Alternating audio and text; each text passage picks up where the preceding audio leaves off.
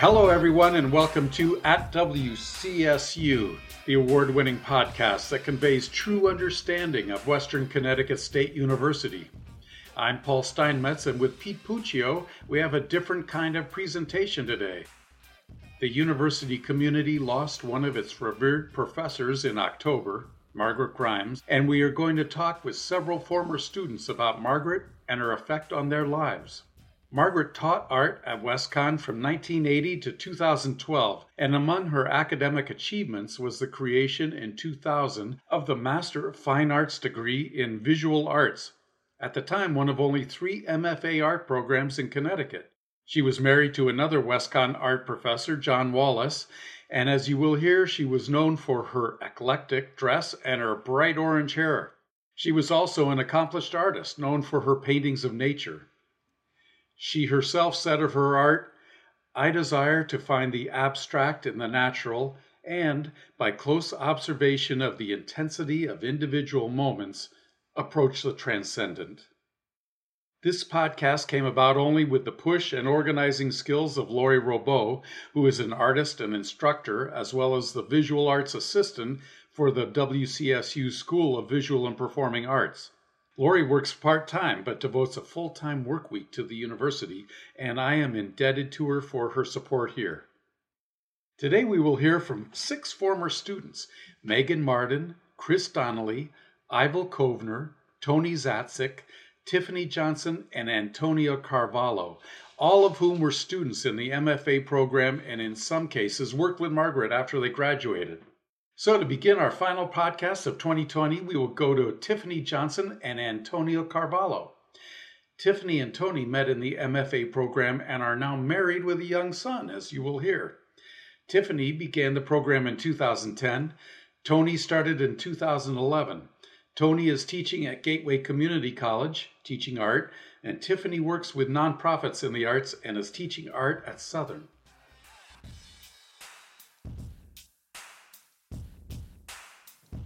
So how did Margaret influence you? Well, for me, Margaret kind of came into my life, right after I had lost my father. And, here was this lady, call her, the Miss Redhead in fashion apparel. And she was a really positive voice as far as like, well, you can still pursue your art, but you just have to keep the faith. And that's one thing that I'm realizing the more that I go into the arts.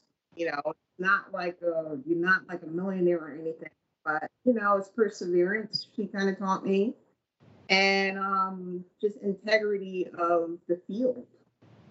That's what I got from her. What I remember, she was very generous as far as her knowledge and her genuine care. I felt that she really did care a lot for the students and just people that she connected. Yes. How about you, Antonio? Well, I remember first meeting Margaret when I was sort of testing out things and seeing if I wanted to go for my degree. And someone, I don't know if it was my advisor told me I should be talking to her at a certain point. And I ran into her in the hallway at one point. And that was my first meeting with her. And I just remember I felt like I was, as I was talking to her and I was telling her my interest in the art program, I felt like she was talking to me so intensely. I felt like I was kind of being jacked up against the wall in the hallway.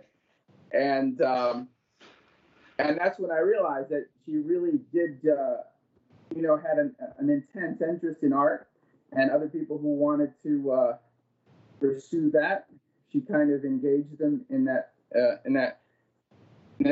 kind of similar intensity. And I was moved by that because that to me is important. And there were things that she said that just she would either quote, I usually quote other artists, and they were just very strong images that also engaged me a lot. I remember her once talking about in a crit talking about being in the tunnel of work, like when you're working in working out some problems artistically. It's like going into a tunnel, and you're kind of in a dark place until you come out the other end of the light, you know. And another thing, she just had a deep reverence for art. I remember her quoting Edvard Munch saying that when you stand before a work of art, you know, it makes you want to take off your hat. And I think she almost said kneel, because it was like a kind of a sacred experience. So all that was very engaging for me, and I felt connected to it. I was not, I was an administrator at the university, and actually I knew her before that a little bit, but she always seemed kind of intimidating to me because of that intensity. But it sounds like you were not intimidated by her. No. It was more engaging. Yeah. She had a personality, though, but I mean, it was just a part of who she was. She could be kind of intimidating, but not in a horrible way for me, at least not for me. Or I don't know about you. No, for me, her passion for art energized me. And, you know, it was more than just reading about art in a textbook. It was like, here was someone who was an energetic personality that she had immersed herself in it. And practically seemed like anybody that was alive, it's almost like she'd met them or had a relationship with these contemporary artists. And I knew of some artists myself, and she would say something like, what's the artist I'm thinking of? The artist Paul Cadmus. And I mentioned him out of the blue, and she said, "Oh, I was at his birthday party last year," you know, and it was just amazing. I never met someone that was so connected to other artists and who had such energy to talk about art and felt so deeply about it. Mm-hmm. You mentioned, Tiffany, the way she dressed and presented herself. It was she was not trying to hide. No, and that's, you know, like I love that about her, because she was like genuinely just her own category. Like, I mean, I love clothes, like especially fashion, as far as like secondhand clothes, which I have nothing against. Man, she was great with colors. Yeah. I thought, you know, she was just genuinely like a lady, I thought, in a good way. Right. She was very confident in the way she presented herself. Yes. So I just valued her personality and her generosity and her nurturing and being like a guiding influence, as far as like, you know, you could be anywhere in your life, and you know, you can always pick up your painting, even if when life gets hard, you know, you can always go back to it. Yeah, I feel like she was really nurturing of us as students, and that's an important thing. I mean, to feel that the coordinator feels a certain investment in your growth as an artist, and that also was you know, motivating and energizing itself. Yeah, and the thing that got me most was, like, you know, we're in Connecticut. I remember Margaret mentioning, you know, the MFA program at WestConn is kind of based on UPenn's curriculum. That's what I'm telling me, because that was her grad school too. I think so. Yeah. So I mean, at the time, for, you know, it didn't feel like, you know, it was some big program for me, but, you know, I realized looking back, I mean, it was a good program for what it was. Yep. And it's always growing, and it's still growing. I think that's what we want, including the professors that put together, and the administrators that put together that program. Yes. No, that's good. You answered my questions. Do you have anything that you wanted to add that you were thinking about before the podcast? I think Margaret had a warmth of heart, and she had her mind. Her mind was like just stored with so much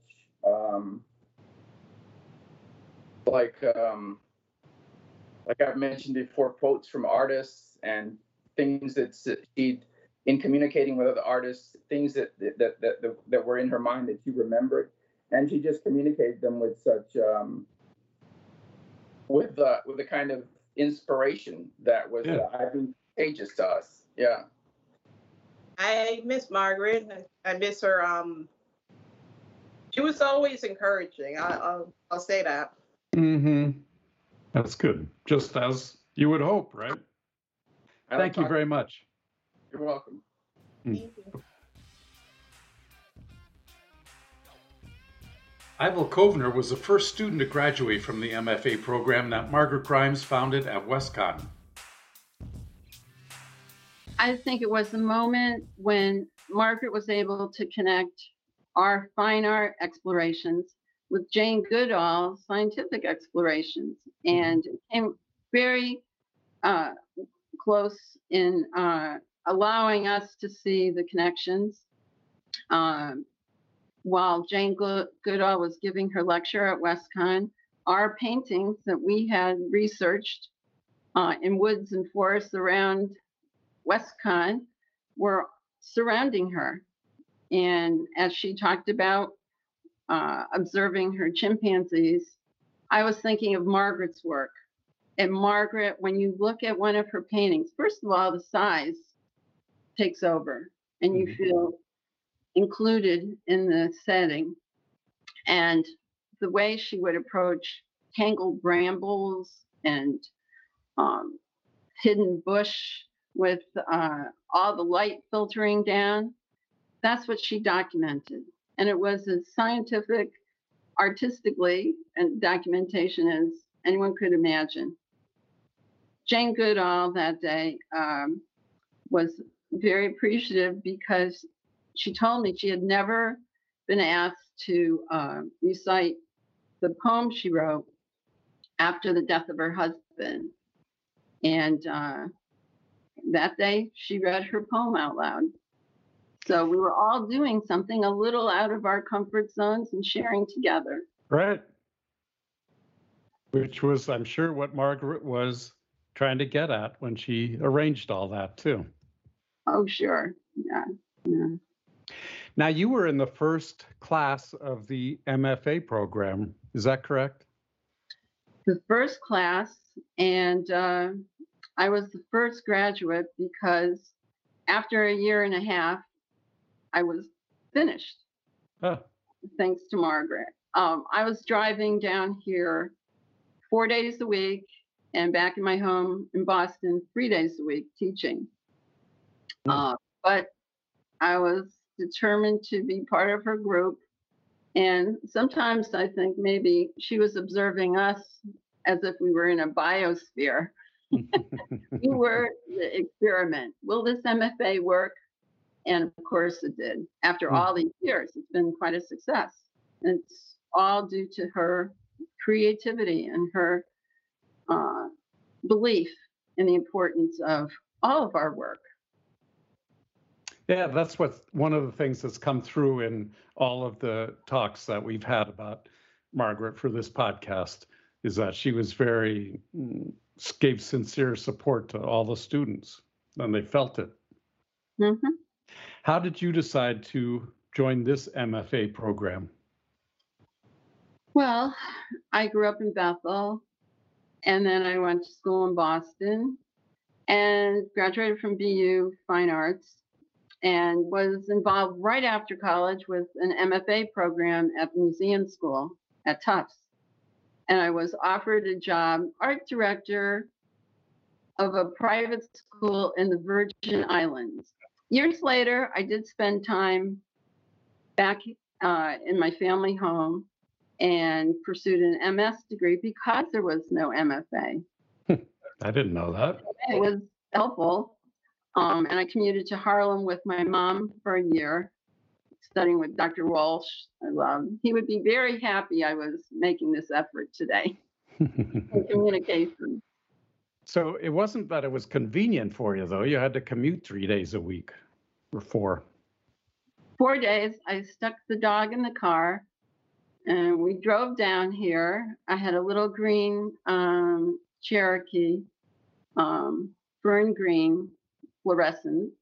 And I would leave the dog with Mom, and I was in my studio 7 a.m.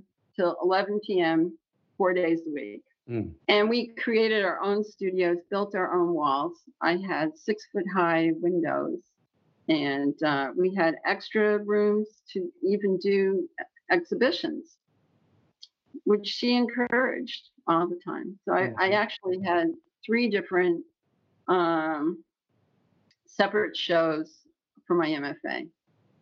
One was geared all towards 9/11, and another was assemblages and other pieces, and then ornamental grasses. What was your first impression of Margaret when you met her?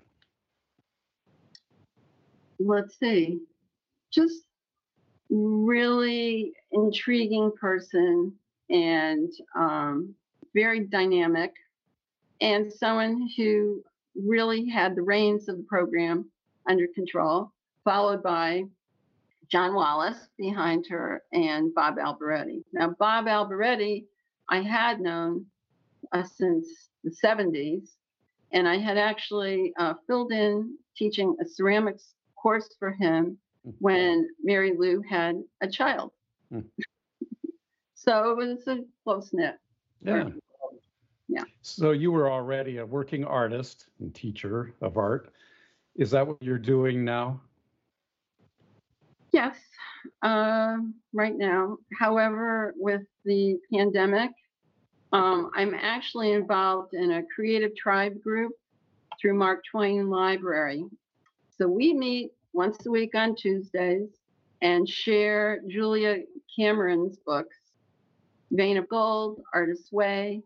We take a chapter a week, and it's very helpful in a time where I find it actually very difficult to just simply produce work. I listen to the news. There's so many deaths. I've experienced a lot of loss, some directly from COVID, and not an easy time to paint. But together, we all seem to work well. And, hopefully I'm going to suggest a mural for our smaller sanctuary at our synagogue. Oh, that's great. Because, mural programs, if you see a lot of them, during the Works Progress Administration, it was during a time of struggle and change. And maybe, if a mural is produced, and it would be a group effort, it would involve a lot of people and a lot of ideas, but it would be a document and a record of this time period, which I hope is not reflected again in the future. You told me a nice story about the last time you saw Margaret. Well, Adam Broderick's in Southbury. I love Southbury. I've been going there since the 70s when my girlfriend moved there.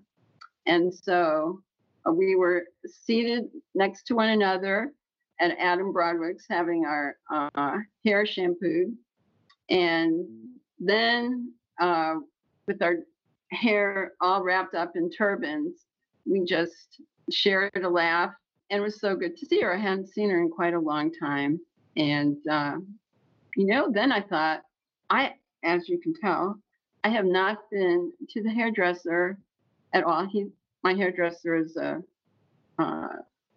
ultra marathoner, so I believe he's healthy. But it's a risk taking to even go to the beauty salon.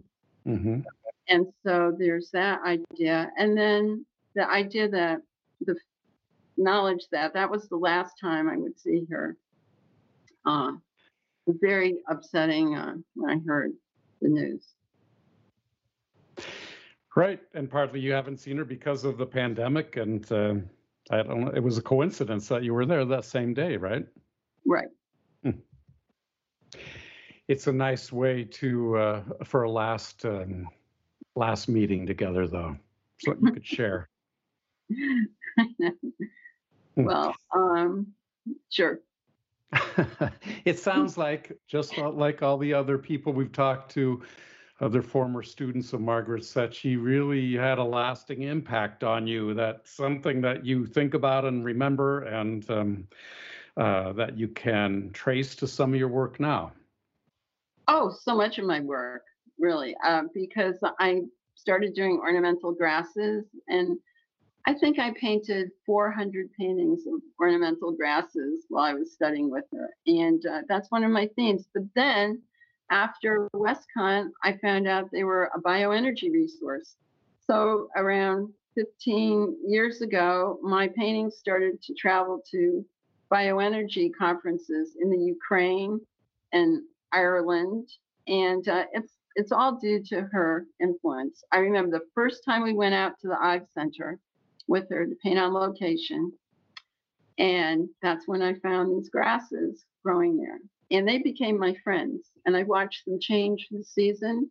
And they actually kind of spoke. They're whispering little rustles. Mm-hmm. Well, Margaret spoke the same way about her when she was in nature too, and her communication with natural things that she painted. Yeah, and when you see, like, I meant to look up the name, but they're like barberry bushes, and they're little red shaped reeds and tangled vines. Every time I see that, there she is.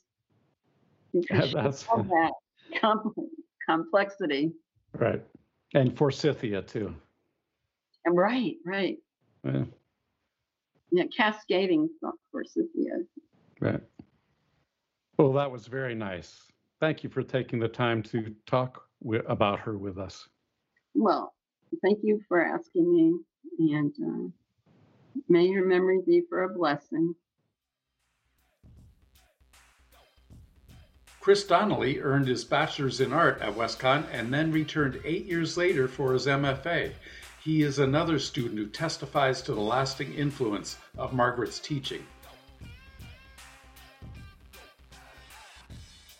I first met Margaret back in September of 1998, and it was after a failed attempt at re-entering the military. I was a non-traditional student and had found out while I was briefly at the Marines that I was a creator of worlds and not a destroyer of worlds. So the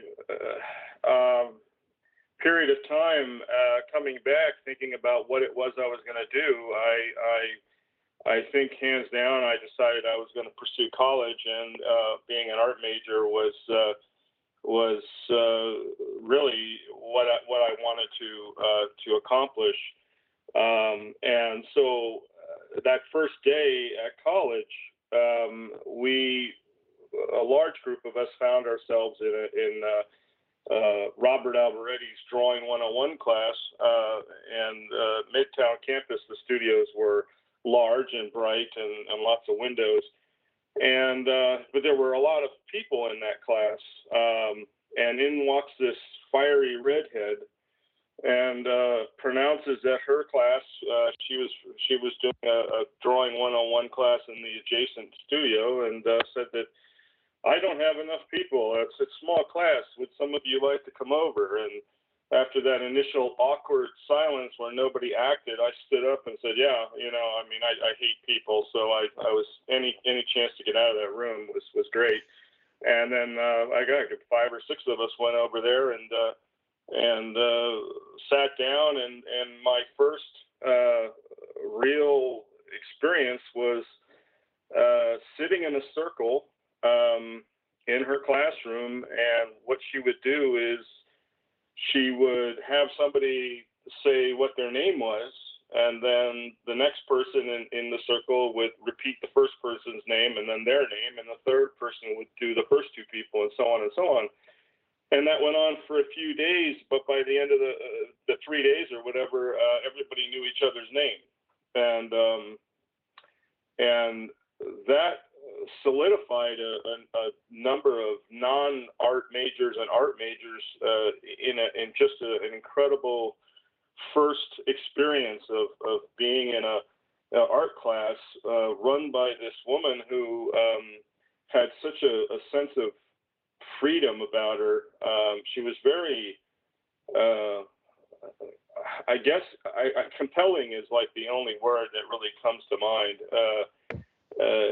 She just seemed to be very in love with life, even back then, and nothing, her method of teaching, which I'll get to in a little while, it just, there was no demands or anything. Everything was sort of like a collaboration, even then. So, and when we went outside and did our outside things, which for Margaret being in nature was probably preferable to being in a academic classroom. I was working on a tree. I was drawing a tree, and she happened by and said, many people have drawn that tree. And I just thought, wow, it kind of made me think of how now, as I've realized it, that she had a symbiotic relationship with, something that was just very mundane for the rest of us, and even then I was, when I first came into the college, I was working very small. I typically did like these little 1-inch wargaming figures, and that's what I showed to my mentor, and so I was used to working small and everything, and she would come over to this large, 18 by 24 piece of paper I was working on, and says, but it's too small. And I would say, well, no, it looks great small. And she says, oh, everything looks better smaller, and Adele Segure broke me of that. But still, she didn't have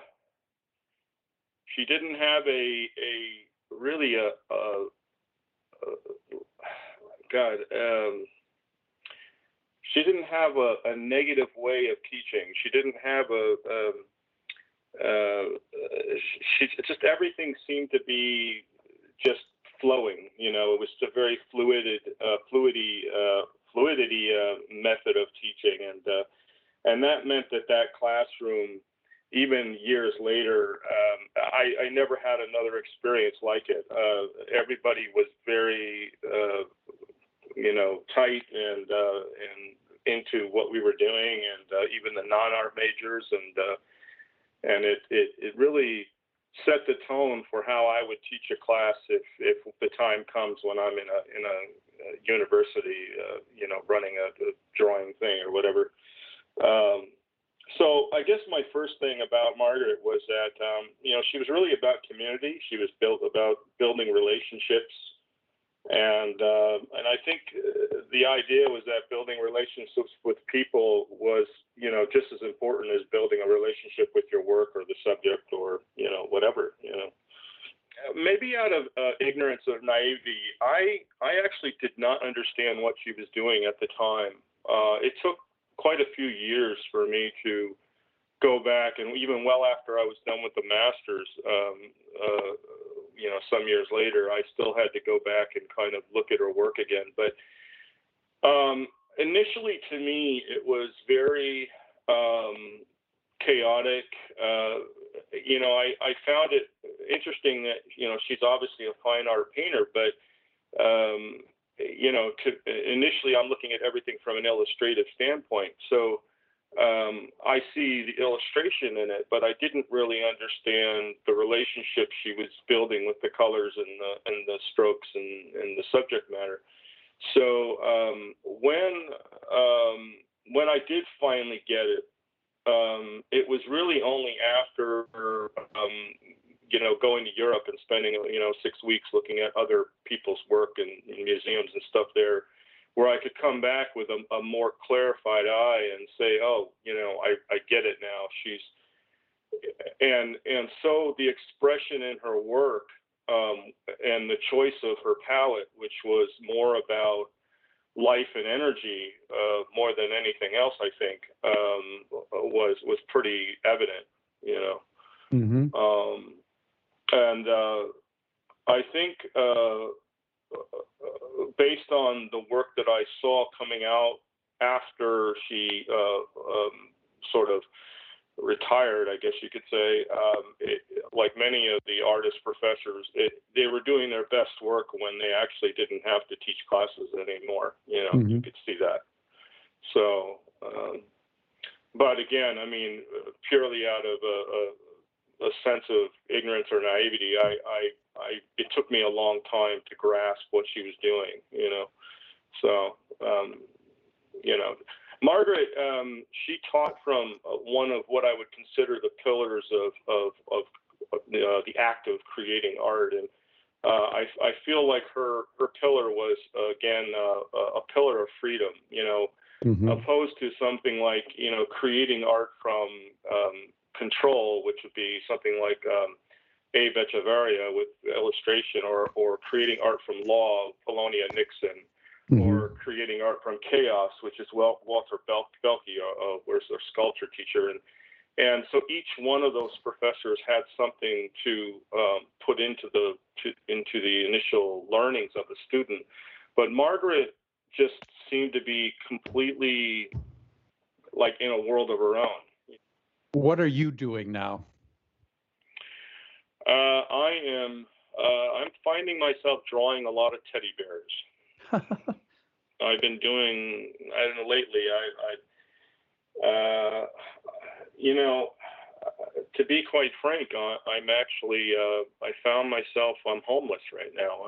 I'm in a house for veterans, and I am having to negotiate a very difficult time, but while most of my stuff is in storage, what I have with me is my drawing table, my computer, and my clothes, and my art supplies, and that's all I need, you know. Yeah. The thing about one thing was that Margaret said that the best time to create art is when you're at your highest highs or your lowest lows. Mm. And I could not agree more. The work that I'm doing now, even though I haven't posted any of it, is probably more technically proficient and more along the lines of what I would want to be doing than I have in probably the last 10 years, you know. And, you know, the sad thing about with this health crisis and COVID is that for an artist, it's actually a blessing. You know, as I said, most artists are introverts, and to be given permission to stay home and work on your art is just an amazing gift, you know. Mm-hmm. Yep. So, you know, artists really have no problem staying in the studio all day if they can, you know. Yeah. Yeah. Yeah, that's largely what I'm doing. And hopefully, pretty soon I'll have some work to show and everything else. But you know, much of the stuff that I've picked up over the years is again from people like Abe Echeverria and Margaret Grimes, mostly Abe these past few years, but Margaret has just always been that corner foundation. You know, she would never go away, even if you were never around. I mean, it could be 2 decades, and she'd still be part of your core. You know. Mm-hmm. Yep. Chris, I really appreciate you taking the time to talk with us. Is there anything we can do for you now? No, I'm actually in a great place mentally. I couldn't have said the same last year, but no, it's fine. I'm going to continue to work on my art and try to try to be successful with it.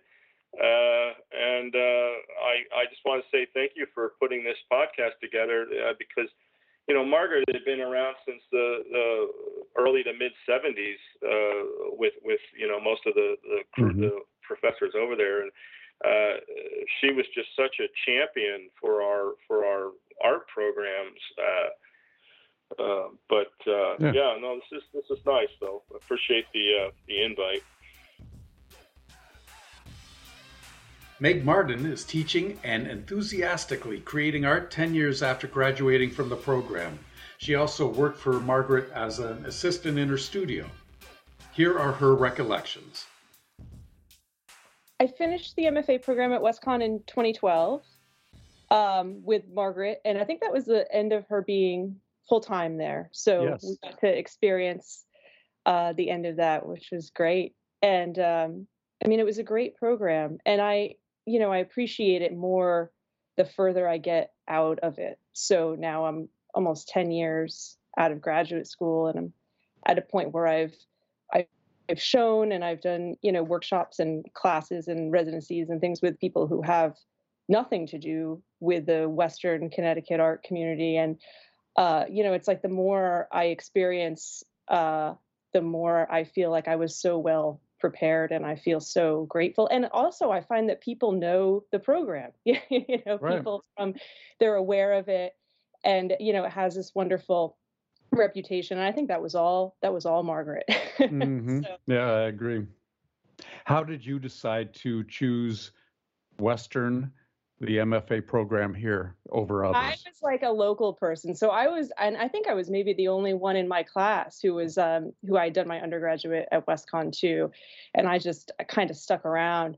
But other people in my class, they had, moved here from all over the place. So I was a state person. Mm-hmm. And you're a fully working artist, right? You're full time, aren't you? I teach. But yeah, I do. I paint as much as I can, and Well, teaching is being an artist too, right? If you're teaching art. So yeah. And what did you learn in the program that you carry on now, that you think about? Well, a lot. I think that to just work as much as you can and to paint as much as you can. And there are a lot of things that Margaret would say that would stick with me and still do. But I think that, we were taught well, and we know how to make things that are solid and well crafted, and technical things like that. When we show with other people, you really see that like we learned the right way to do things. But also I think that the speakers that we had and the visiting lectures that we had, and that was all arranged by Margaret. So through the program, I remember I had 2 critiques with William Bailey, and the second one of which, he said something to me that I still think about when I paint. So I was really grateful for that, having those kinds of people. There were other great, Judy Glantzman and Stanley Lewis, and people who would come in and see our work. And that was a great thing to do. So I remember that from the program a lot, was the speakers. Also, we had our trips. Tony would drive the van into New York every other week or something like that. Mm-hmm. And that was great. And we would go to galleries, and Margaret was very, she told us where we could go and where we couldn't go. And it was very, very directed. And I remember being a student and thinking that was ridiculous. But now, again, it's like now I appreciate that, because, she wouldn't pander to you, if you were, she knew more than you did as a student. Mm-hmm. She wasn't gonna, try to meet your, whatever. So there's a lot that I appreciate, especially looking back on it. Yeah, that's very interesting. She was a very direct person, and it sounds like you were friends with her as well as a student of hers, but that you weren't intimidated by her, and that you were able to discuss things with her. Oh yeah. No, she became a great friend of mine after I graduated. And that was a good experience too. It didn't have anything really to do with my time at WestConn, but I started working for her after I graduated, just helping her with her inner studio. And I did that right up until recently. So, and that was a great time in her life to be with her, because she was really painting full time. And really able to devote a lot of her time to painting. And she had a lot of really significant professional accomplishments in that time. She had some really great shows, and she got a Purchase Prize at the National Academy. And she was really generous with sharing those experiences with me. You know, if she would have a show somewhere, she would kind of like ask somebody, the person at the gallery, to look at my work. And, you know, when she got into the National Academy, she was recommending other people. She was when good things happened to her, she was very eager to extend that to the people around her. We were together for a couple years, probably like 2013 or so. We were on the exhibition committee at the Washington Art Association, I remember. And Margaret, she just recommended a ton of WestConn graduates, to the point where I think they didn't even like listen to her anymore, because it was just like always. But she really wanted to use any sort of station that she got to help other people, especially people who she felt were serious about painting. That was really, really important to her. Describe her art for us from your perspective. From my perspective, it's funny. I would see the painting sometimes in her studio in the stages of development. And so I would recognize how she had to work quick. So for as much as there was a lot of layers and the paint would get very thick and it would look like it was built up over a long period of time, she was really concerned with the changing of the seasons, and she always was trying to race before the motif changed. So a lot of times I would stop by in the morning and then again in the 5 o'clock, and I would see how much she'd gotten done in a day, and it was pretty impressive. I mean, she would work really fast, even though they look really worked on. But I think it was about, for her, just looking and being present with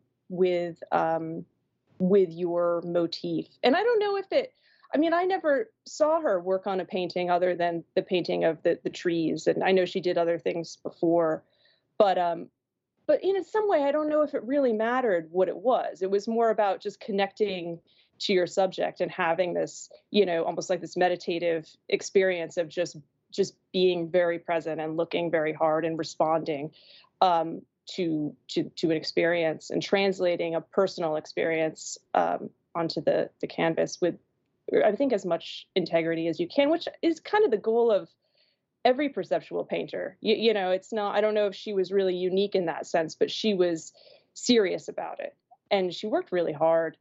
She painted a lot. I think that it says something that she didn't change her motif for so long. She was still really interested. And I remember like the last paintings that she was doing, and she was there were things that she was excited about capturing. And it was, and that's, I think that if you're really with it, if you're really serious about painting to the point where it becomes like a religious thing, sort of, where it's just like it doesn't, you'll have that experience where you have to go paint, and you have to go, there's something that makes you so excited and you can't wait to get up in the morning and work on it immediately. And that's what she would do.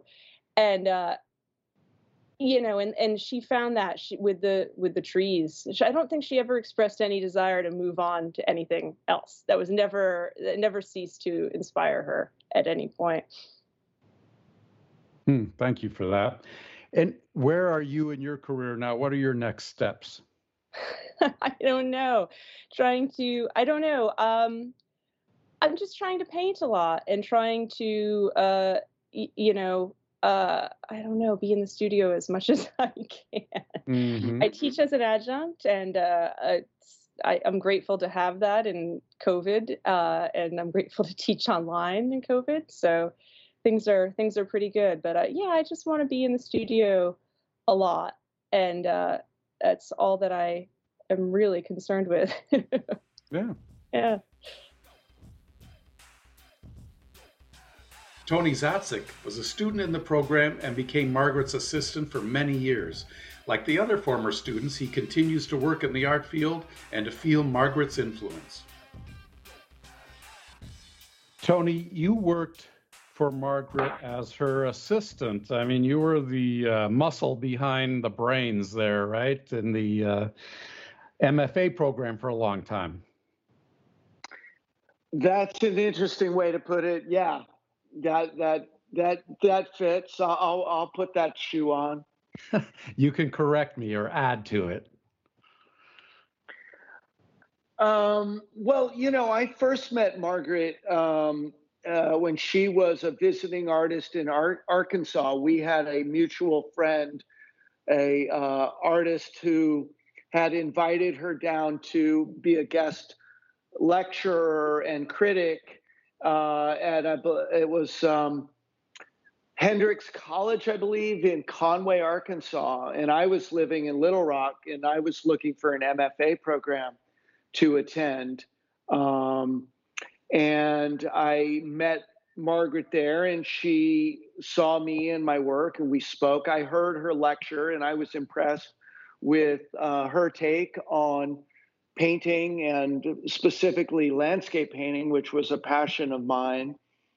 And it seemed like a good fit. And after that, I made application to Western and was admitted to the class of 2004. So in 2002, I attended Western as a grad student, and how to say, things went well. And after, as you were saying, I did eventually become the assistant to the program and hung around for many years, longer than just my term as a student. But I began as a student. That was my connection with Margaret and with the program, as a student of hers. And I was struck by her powerful intelligence. I mean, she was a really smart lady, and she was very insightful into something that I was very passionate about, which was painting the landscape. And she really helped me turn the corner in my mind as an artist, in how I approached what I was doing. And then the program itself that she had put together was invaluable for me in advancing my own work. So that when I did graduate, I had almost become invaluable to her, and just I got a sense and a feel for what what it took to do what the program needed, and she brought me on board that way, and then I was more than happy to help her advance the program, because the program had done so much for me. I really benefited greatly from that experience. Mm-hmm. From my observation of the time, she really relied on you. I think she felt like it would have been much, much more difficult to run the program and give the students everything they needed without you there to support and help her.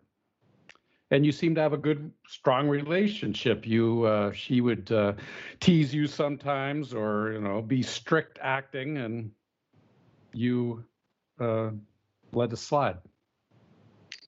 Hey, let me just say, the thing about Margaret is she was very real. She was very, as well as being, very intelligent and talented, and able to navigate the halls of academe, as it were. She was also very down to earth and just liked to have fun. She was playful and really enjoyed life and living. That's, like, if you're called to become an artist, there's a part of you that really doesn't have a choice. You really enjoy that creativity and the making of art. And she never really got away from that, even as she was, working and teaching and running a program, she at her core was playful and so she would play strict, but at the end of the day, she knew how to have a good time. Yeah. I first met Margaret when I was an editor at the News Times, a local paper, and she would call me up and say, okay, you should do this story about the MFA program. And we did do some stories, but we never did as many as she wanted us to. So of course not. When I came to WestCon and the PR role, I felt she kind of looked askance at me. Did she ever say, oh, that Paul seems okay, but I really wish he'd work harder or do more for the program or anything like that? Honestly, there's so much water under that bridge now, Paul. I would be hard pressed to remember accurately the details of any conversation along those lines. She genuinely wanted to push that program down the road, and she was wily. She would do what she needed to do to get the job done, and I, as her assistant, I just sometimes I'd sit back and get the popcorn and just watch. Okay, this is how we're doing it. All right.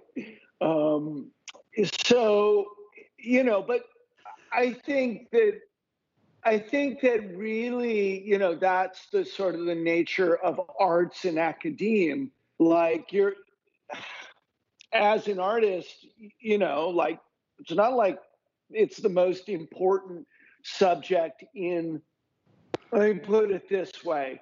To an artist, it's all that there is. It is the most important thing, hands down, no question. But in an academic environment, you really do have to sort of validate yourself to people who maybe don't understand the arts. And so she knew how to use the media to promote, because if all of a sudden, if she says something's great, or you invite someone in to look at the program, that's all well and good. But at the end of the day, it's academia. So you've got to have something published.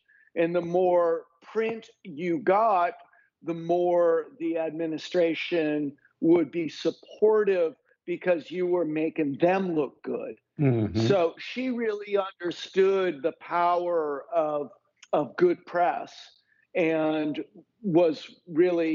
went after it with all she had, because she knew it was her lifeline to keeping that program going. Like, that's just how the game was played, as far as I could tell. Right.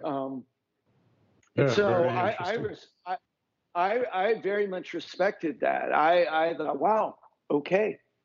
Especially in a time when, arts and creativity get marginalized so much, especially in the business school, the sports teams, like just carving out a little niche in that. And also the music program was really strong there at Western. So mm-hmm. She really had to do what she had to do to get the attention, the light shined on her program, her students, to keep the funding and all that.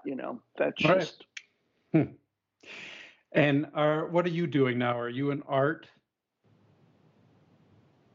Oh my God! Yeah, I'm talking to you from just south of Cancun. I am how do you say? I mean, for lack of a better term, refugee. I was on tour when the COVID hit in March. I had so my dimension for creativity veered into spirituality, yogic practice, and I've been a recording artist for the past I think 2007, so about 13 years. So I've got a number of meditation CDs out with yogic mantra. I'm doing, a lot of my own audio production, that kind of thing. And I was on tour when the COVID happened, and all of my tour dates got canceled on the West Coast, all through the country, all through Canada. We had a huge tour, and so I'm down here with my companion, my partner, and musical and life partner, and she's incredibly talented, has a beautiful voice, and we just said, okay, time to get out of the USA right now. And so that's where I'm just kind of sitting this out. We're working on various projects. I'm working on a book on creativity and consciousness, which incorporates, really highlights the importance of creativity as a survival skill in the 21st century, and how to access that creative part of the mind to transform whatever business you're in, whatever life situation you're working on. The key to it all is your ability to be creative. I think people look at WestConn in general and its programs as they would rate them more towards the minor leagues, but Margaret based the construction of the MFA program on that at University of Pennsylvania, where she went for her MFA. And as you say, we're close to New York. How do you judge the program? You have a very broad artistic background. You're qualified to judge this program and state where it sits in the hierarchy of MFAs.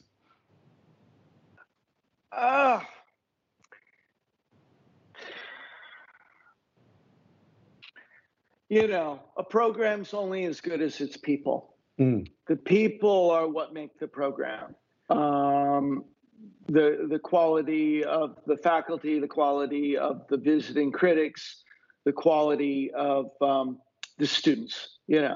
It's the facilities come and go, but if you've got great people, you can do great things in any space.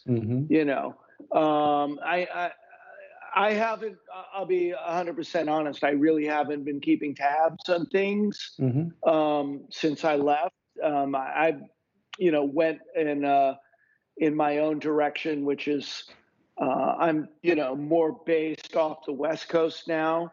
But during the time I was there, I met and interacted with a lot of great artists. Don Kimes comes to mind. What was her name? The Susanna Coffey is a really well-known, highly respected artist. We had, Kajori came through, Graham Nixon came through, the New York Studio School. Energy was brought up there. We had people from all kinds of great institutions and of great reputations come through and talk with us to the students, and great illustrators as well. Michael, the sci-fi guy, what's his name? You know who I'm talking about. Whalen, Michael Whalen, very famous illustrator. Kaneko Craft, Abe brought in great people to that aspect of the program as well. I think for what it was, and what you paid to get through there, which compared to your higher end schools, I felt very satisfied with the opportunities that I had and the people that I met. That was great. That was fantastic. Did I get the Ivy League branding to go with it? No, I didn't. I'm not a member of the Yale Mafia, but that's a whole nother ball of wax. I mean, that's a real thing, right? Yep. If you walk out with with Yale on your resume, someone's going to give you a job somewhere. Automatic. Like, right. That's just the that's just the unspoken truth of the academic world. If you've got Harvard or Yale or Princeton on your res, you're gonna get a gig over somebody who may or may not be as talented or more talented than you. It really doesn't matter if you. Why? Because the schools want to be. They want, when prospective students go, they want you to look down and see so and so MFA Yale, so and so MFA. So yeah, but you gotta pay for that privilege. That's if you're one of the fortunate who are able to beg, borrow, or steal your way into one of the 6 slots or whatever they've got for that semester, out of 1,500 applicants, I don't know. Like, that just never happened for me. So I was just grateful to get the real deal, the information, and get out and not be in debt for the rest of my life. Mm-hmm. I got a real. One of the things that Margaret did so well and conveyed so well was she really understood the importance of making art, that it really was the fundament, and making good art, not just phoning it in, but like what you have to go through as an individual committed to doing this for real. Not phoning it in, not doing it halfway, but really what the difference is between just, doing something on the surface good enough to maybe sell it or but really on the highest level, stuff that belongs in the museums, in the fine galleries, what that gap is and how to bridge it. Just there's a lot of average out there, and Margaret was always pushing people to be excellent, and I think that went for the program as well. There was an excellence in the program, and you guys are still running that program today. Yes, absolutely. That was a very nice way to wrap up, a nice tribute to Margaret. Well, she deserves it. She did a lot for the people that she taught over the years, and that was incredibly solid. One other thing, I will say this though, that I just want to add one last thing. So she was very famously Irish with her red hair. Both her and her daughter have that flaming red hair. And she was very proud of this. And it was also a personality. She really had that flair and that, joy for life. But she also had that, the stubbornness too, right? You didn't want to get in the way of her if you weren't in agreement, because you could really lock horns. You could really lock horns with her. But I will say this, I was... I don't even remember where we were. We were in a hotel room, and it was the day before I heard of her passing, and suddenly out of nowhere, I was playing my guitar, and suddenly I was singing Auld Lang Syne. You know the one? Yeah. May old acquaintance be forgot and never brought to mind. And it just came through me, and I said, where did that come from? And it was a powerful, very emotional moment where this song just came through me, and I didn't understand it, and I didn't know why, and I didn't know where it came from. And then the next day I got the news, and I said, oh, that was Margaret. That was Margaret. She came to see me in that song. She her energy was definite. It was very present. You know, that beautiful Irish spirit, you know, joyful and fighting to the end, you know, and I said, okay, all right, fare thee well, and journey on. So I have a deep fondness for Margaret in that time of my life and those experiences, because it really helped shape me and set me on the path for where I'm at today, where I, you know, make my living. I am an artist. Okay, Pete, so we've decided we're going to come back for one more podcast just to wrap up the year, right?